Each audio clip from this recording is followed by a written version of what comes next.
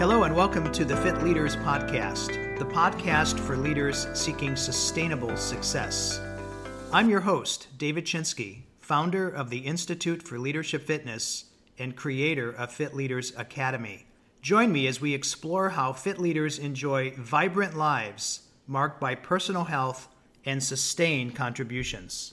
In this podcast, The Oscillating Life, I'd like to return to the subject of vitality for leadership. When I constructed my model of leadership fitness many years ago, I actually thought that any leader successfully integrating the qualities of clarity, confidence, and effectiveness, which serve as the first three phases of leadership fitness in my model, had what it took to create the impact he or she was striving for. And yet, as I continued to explore what drove sustainable success and long-term impact, I saw repeated instances of frustration, overwhelm, and even illness where I might otherwise have determined that leaders were as fit as they needed to be. As a result, I added vitality to my model of leadership fitness to ensure that fit leaders had what it takes to go the distance. The synergies between vitality and the other three phases of leadership fitness often outweigh the synergies between any of the other phases in my model. For example, without vitality, it is much more difficult to achieve clarity. Without vitality, it is less likely that leaders will remain confident. And without vitality, the energy it takes to lead and manage effectively becomes depleted. And so I recognize that all four phases of leadership fitness, including vitality, were absolutely critical to build this long-term contribution. One of the best ways to inject more vitality into the lives of leaders is to create more oscillation. Oscillation refers essentially to the repetitive variation between two or more states, such as work and play. Leaders often think of this as the ongoing challenge of balancing or blending the various demands on our time. In The Power of Full Engagement, Lohr and Schwartz utilize the principle of oscillation when they suggest that leaders strive to balance periods of energy expenditure with regular periods of rest and recovery. Dan Sullivan, creator of The Strategic Coach, and Jennifer White, author of Work Less, Make More, go further by pointing to the value of carving out specific days each week that are devoted entirely to rejuvenation. Both Sullivan and White refer to these periods as free days. Free days are exactly what they sound like. On these days, we do no work, and this includes no email and no voicemail. We spend 24 hours focused only on recreation and relaxation. Free days, vital to our life, are for hobbies, family, exercise, and reflection. One of the challenges we face as leaders as we seek to lead a more oscillating life is what to do on a free day. When we have created a routine of working all the time, that can become the default, and it can be difficult to see how days can be spent any other way. Here are some examples of how fit leaders choose to spend their free days. Some might increase their exercise on that day, go out for a jog, go to the gym, work out more intensely, perhaps get a massage, maybe meditate or read books that often don't get our attention as we're focusing primarily on our jobs and on our work. Maybe going to a movie, streaming a movie that you've wanted to watch for a while, listening to music, writing letters, volunteering, going to lunch with a friend. Think about what activities would be fun and rejuvenating for you that have no association with your work-related responsibilities.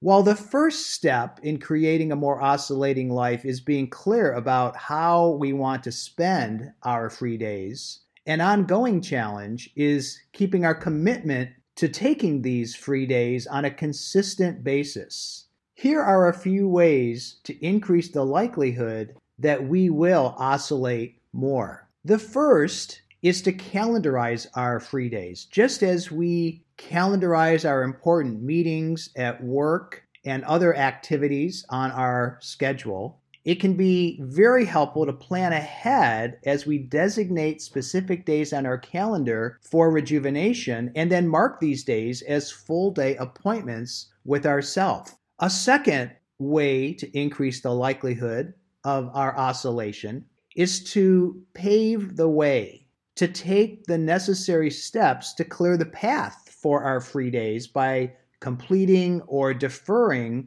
work that could get in the way of us getting away. So rather than waiting until the last minute to complete projects, we want to get what is important to complete done so that while we are away and exercising our free days, we're not constantly thinking about, oh, I forgot to do this, or I just need to check in and make sure that's being done. So it takes some advance work to make sure that as we approach our free days, that we can go with a clear and clean conscience without constantly thinking that we've left something undone. A third technique to truly turn our free days into the rejuvenating and relaxing days they're intended to be is to let others know about our practice of taking these days away from work. Be sure your family, your coworkers, and others around you understand your commitment to your free days and ask them for their support. If they understand the importance of you taking this occasional time away, they will more likely not interrupt your free days with work-related requests. So to the extent that your colleagues know that this is an important part of your week, they can organize their requests of you before and or after your free days. If your family is aware that these days are important to you, they are likely to support you. And many of our free day activities may actually involve our family, our friends. And so that is a great way to increase the likelihood that you will, in fact, follow through on your commitments to break away from your work by engaging in activities with others in your life. A fourth way to make free days really happen is to focus on all of your energy sources. So we have 4 main sources of energy. We have physical energy, emotional energy, mental energy, and spiritual energy. As you think about planning out your free days, think about mixing it up, either in a given day or over many of your free days. Some of your activities may focus on physical energy, taking care of your body, getting more exercise. Other activities might include building up your reservoir of mental energy, maybe doing puzzles, whether it's a crossword puzzle or a Sudoku or anything that's going to increase your mental capacity, reading books. Perhaps some of your activities will focus on emotional energy, putting you in situations where you can increase your patience, increase your compassion, maybe through more contemplative reflection and meditation. Some of your activities on a free day may focus on spiritual energy, perhaps being of service in your community, looking for opportunities to give back, to volunteer for one of your favorite causes. So to the extent that we can balance our focus on activities that blend all 4 of our major sources of energy, we will likely be building up all of the important aspects of our life. Finally, it's important to learn how to say yes to yourself. We all need to get more comfortable making time for taking better care of us.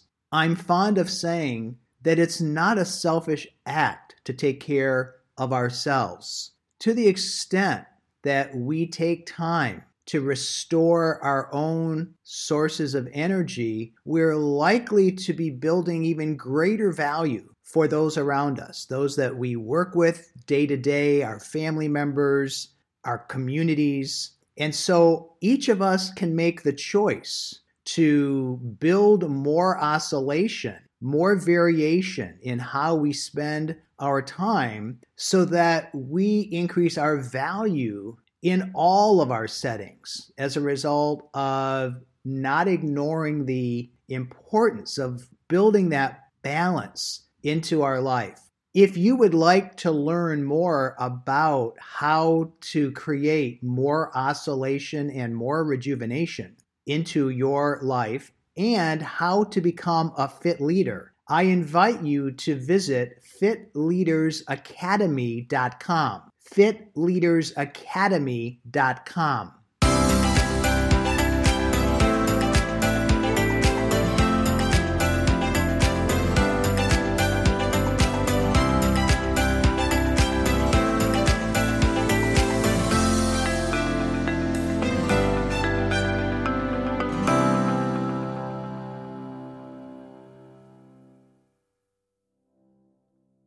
This podcast is a part of the C-Suite Radio Network.